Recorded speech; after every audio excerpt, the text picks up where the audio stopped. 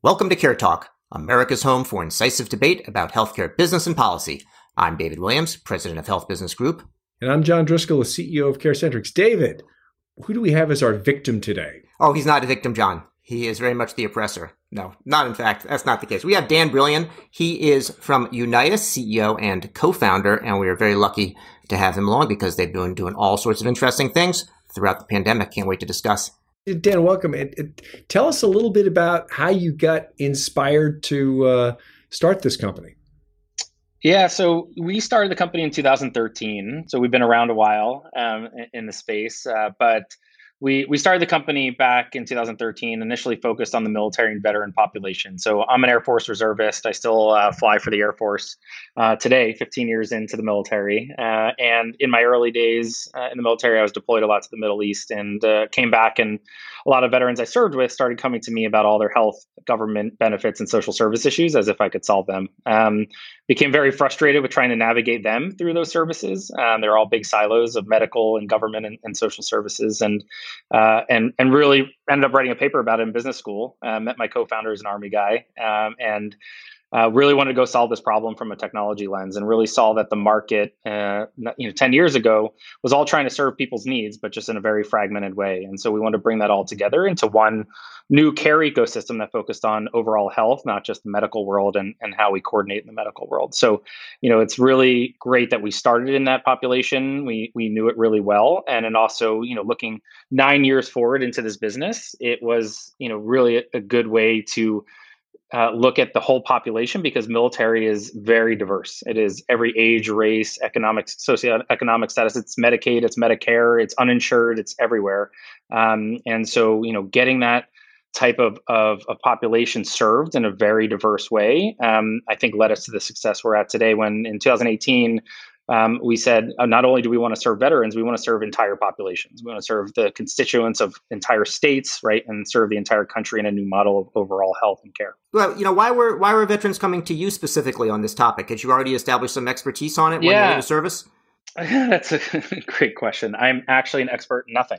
So I had no expertise in it. I was a finance background after Yale. I worked in venture after business school. And so they came to me because they trusted me, and because they trusted my co-founder to solve problems. And as we all know, care, as we define it, is very broad in nature. It's not medical care. It's local. It's between trusted relationships. And so they came to me with different issues, and it wasn't just always one. It was multiple. So that required multiple agencies. I reaching out to those organizations individually and telling the story over and over again on behalf of someone I was trying to help. It was very, very frustrating, and it also just showed how fragmented care delivery really was in communities, and how we had to bring it all together. So Dan, when you think about the military background, I spent a little bit of time in the reserve, and you definitely feel like it's not always a comfortable system, but it feels like a system where the first thing you learn as an officer is you take care of your troops. The first thing you learn as a troop is you take care of your peers. And then that sort of stops when you leave the military. How much of that ethic do you think informs how you approach kind of trying to rebuild a fractured healthcare system, and how does that kind of manifest itself in your mission and what you try to accomplish every day? Because we all live in this really broken healthcare system. Yeah, I mean, you give me the chills just asking that question, because it's really 9 years later into this company, it still rings a bell for us in how we approach our work. And so, we have about over 1,000 people now at this company, and we have an employee, a team member in every state except for Alaska, right? So we're everywhere in the sense of we're local. And so what that means for us is we have 300 people of this company that are community engagement managers. Then their job, and their important job on the ground, is to bring these organizations together. It is to actually stitch together the network that does not exist. And so we never thought it was someone's full-time job in industry to do this. It wasn't government's job. It wasn't health plan's job. It wasn't health systems' job, right?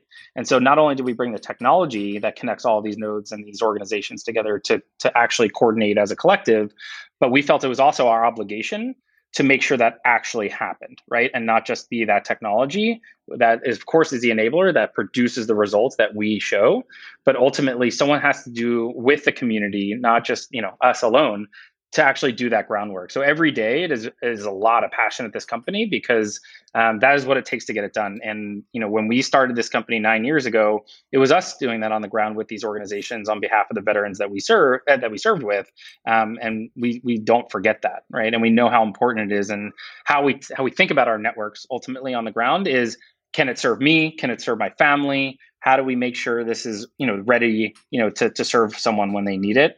And ultimately, that's why every network that we build and empower across the country not only can serve a veteran and military population, right, but can serve all populations. Dan, can we get a little more specific about the type of organizations you're talking about? I'm hearing that it's beyond healthcare. You're talking about health. There's a lot of organizations loosely working on that. Sounds like they're not coordinated. What's sort of the novel approach that you've taken at Unitas, and what were some of the lessons learned along the way to actually get to this point? Yeah. So when we think about, when someone says the word community-based organization, or the term, it is a very broad term to us. What it really means, it is not a health plan, and is not a health system, right? Or a delivery system. And that's an important distinction because, when we talk about community-based organizations, they are also covered entities. They're also, quasi-medical providers. They can be FQHCs. But also what we're connecting them with is non-clinical services, right? We're talking about transportation, financial assistance, income support, government benefits, housing and shelter, which goes from not just, the typical shelter that we all think of, but also permanent housing, right? How do people get from, the shelter to temporary housing to permanent housing? It includes churches. Churches are part of our network. Now, they may not be receiving electronic referrals, but we know there are access points where people present needs, right? And so these are all new types of access points that we're creating for an ecosystem where someone can present a need, whether it's a medical need, a non-medical need. And our network is going to be there to make sure that only we can get them there efficiently because it's of quality and accountability on the other side. But ultimately, they're going to know what the outcome is, right? And how that happened in a very protected and secure way.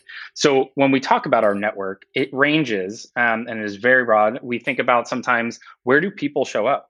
In North Carolina, we brought in barbershops, right? So barbershops are where people present needs. Again, they may not be service providers in the sense of, big H and little h when we talk about HHS, but they are access points where people present needs. And so they become users of our software to get people in the network to make sure they get the services they need. So overall, this is bringing every kind of piece of the supply chain, if you think of care, into the ecosystem. They may not all be suppliers of that care. They may be nodes that enter them, and get them connected to that point.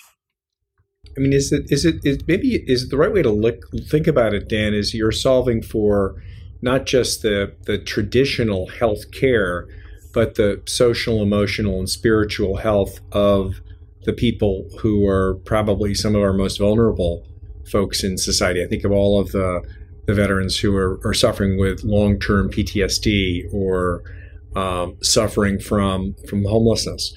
That if we look at them purely from a transactional healthcare system, they're going to fall through the cracks. But like so many other chronically ill people, if we don't address the physical and the financial health, then I think the rest of the health is going to deteriorate. Is that the right way to think about it? It's a more holistic approach to reforming healthcare. So Dan, before you answer that, you should know that John gives me a special spanking if I say social determinants of health. So you might want to choose your words carefully. It's a terrible phrase.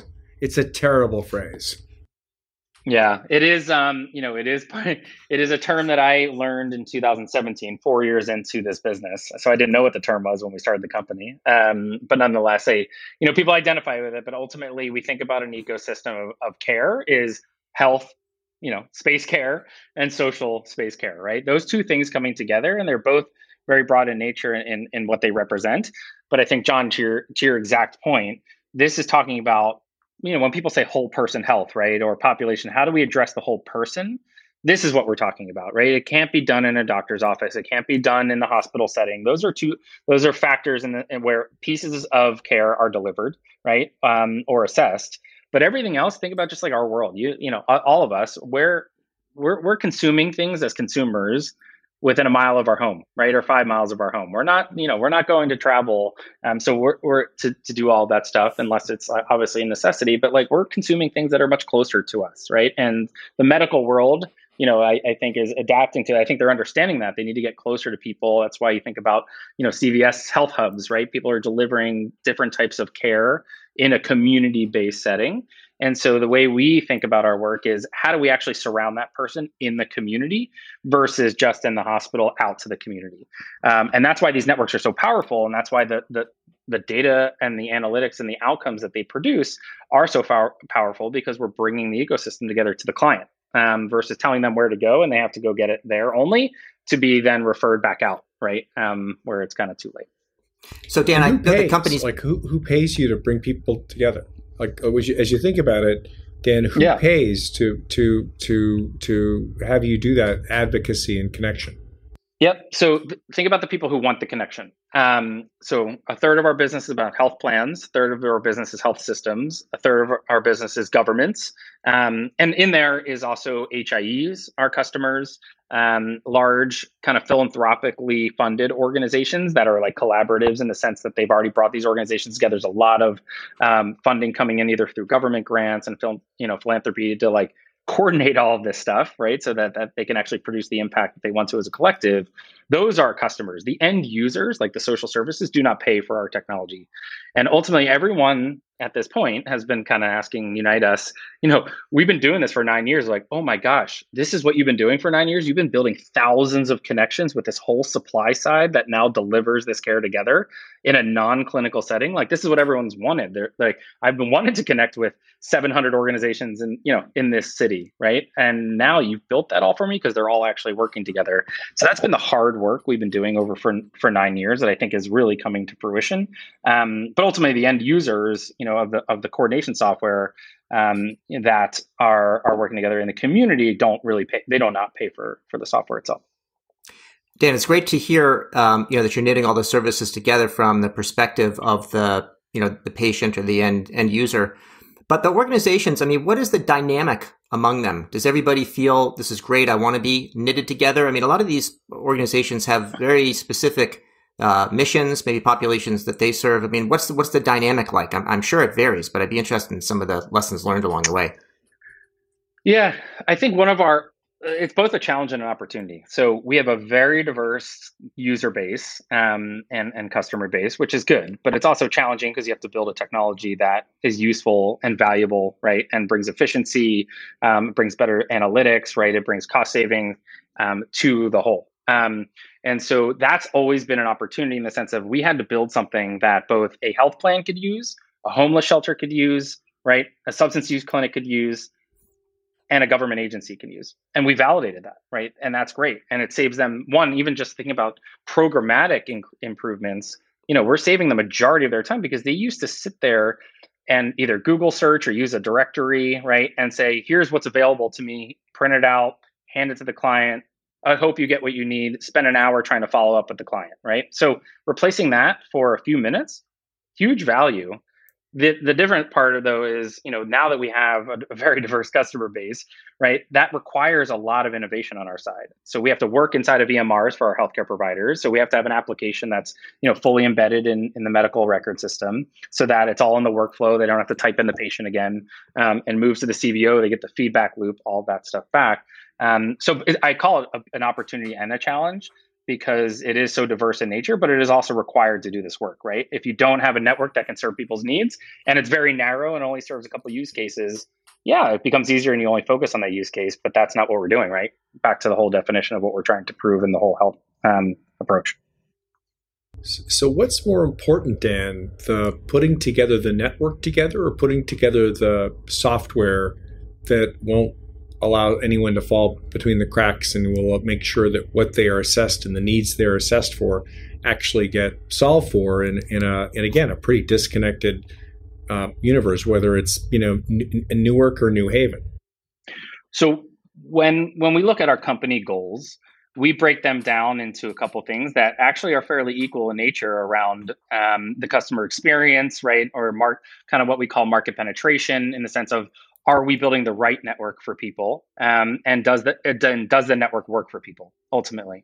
And so those two go hand in hand. So why our business is so exciting is that obviously we lead with technology. Ultimately, if people are not on our network and not on our technology, then they're doing it the old way. right? Then ultimately they're going back to paper. They're ultimately people are falling through the cracks. They are not able to answer, where is Dan Brillman gone? Did he get that service? Right. And, did I save time? And can I prove that? Right. People don't have that. And so technology goes hand in hand with our community engagement because they're all aligned to the same thing. And so that's why, the operation that we built over 9 years with technology and this community engagement approach, they go hand in hand together. We don't decouple them, and they won't work without each other because our technology is the only thing in this market that can do that, and do it at scale. And then ultimately someone's got to help work with those community-based organizations to help them, move, from a technology lens, help them support them. And obviously we're helping them support into payments now, right? So that's a new evolution that we're getting into already from a financial incentive approach. So they really go hand in hand. Yeah, tell me a little bit more. I mean, first of all, I love the fact that you're building accountability into a system that's never been accountable before. And accountability is hard unless you've got that connected ecosystem. But how is payments going to work, and how are you creating that as a closed loop? Yeah. So everything that we've done on payments is on top of our referral network. So you have to have the network. You have to know how well they're performing, right, in the network. And so we have network health standards that we make visible to every stakeholder to say, this is what our expectations are. This is all of our, not Unitas expectations. This is what the community this is why it's so beautiful. They agree on a standard together. They say, this is what we're signing up for. When I join this network, this is how long it should take me, right, to accept this referral based on what I do. This is how long it should take me to serve that client. It's transparent, right, in a secure way. And so everyone agrees on that. It's not a Unitas saying, this is what you have to do world, right? This is a community-driven world. This is why it's so great for the long term. And so once you know that, our customers, governments, philanthropy, state and health plan stakeholders, they are now seeing where their members are going. They're seeing what's being consumed. They see how we can actually double and triple down, right? So once you see something, especially as an entrepreneur or anyone, right, you double down on that good stuff. And everyone's saying, how can we actually invest in these organizations now? How can I pay these organizations to do it faster? How can I do it better? They're also capturing information about my members that it would take me 5 years to figure that stuff out, their needs, because it's happening in a community-based setting. And so now we say, hey, they're already on our network. They're already reporting these outcomes to each other. Now we can automatically shoot an invoice out, not have to medicalize their approach. And they're all doing the same thing. That doesn't really have to change. Which is great. And so we're seeing that already in a couple of states where payments is now being delivered to these non-medical services in a very different way than they were funded before. So Dan, it sounds like, you've been working on this for 9 years, as you say. You had some of these insights that came along, and now kind of the world is getting on board. And part of that is reflected in your, very rapid growth. You raised, I think, $150 million earlier this year. You bought a couple of companies with cool names, NowPow and Carrot Health. I mean, where are you taking things, and how are you spending this money? You also have some famous investors, more famous than John or me. So, when we raised our Series C, there was a couple of things we said to ourselves. One is, why aren't we everywhere? And why aren't we in every single county in this country? We know it works. We know when we get there and we build this out and the community's on board, everyone gets on board, it works and people buy into it, right? So that was, we said, why aren't we everywhere? And so when the Series C, we said, we're going to be across every county in this country by the end of 2022. And so that required a ground game in every state. And so where there were places we didn't exist, we are now in existence. And we have that network. So that was the first thing that we needed to invest in, right? We call this infrastructure. Once you have this infrastructure in place, there's a lot you can build on top of that. There's payments, right? There's predictive analytics, which we'll get to our acquisition of Carrot Health. Every single customer base wants similar things.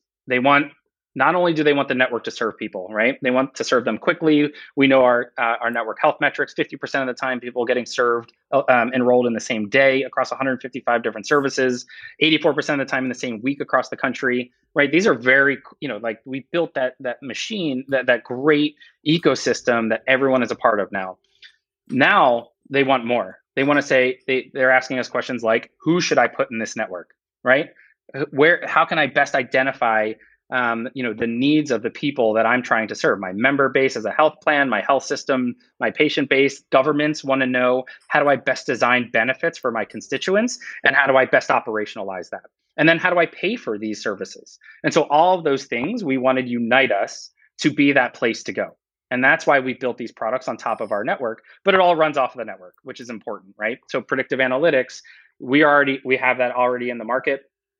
People are using that to say, hey, we should actually be outreaching to people that are actually at risk for homelessness, so that we don't have to wait till they're homeless to then go identify the problem. Carrot? I mean, just to kind of pull it apart, is that what Carrot Health does? Exactly. So Carrot Health were the fastest growing analytics company. We looked a lot at the market and the assets that we were looking for. They had 600 predictive models. They brought in consumer data across the nation into those predictive models. They also manage a lot of claims data. So if you think about, John, the world of health, we look at, in healthcare, we look at health as medical, right? Medical claims, medical cost. Now you're looking at medical and social together as a journey. You're looking at Dan Brillman's social care history. You're looking at the medical history. You can better predict Dan, the future. as you know, momentum in a lot of that purchasing statistics will predict a healthcare problem that you could never get, in a priori health data. I mean, it's a really interesting, because again, you're dealing with some catastrophic either situations or potential things happening to folks that directly tie to a healthcare crisis. I mean, it's really exciting if you can kind of bring it together, and then if you assume you have that information, you've built that model.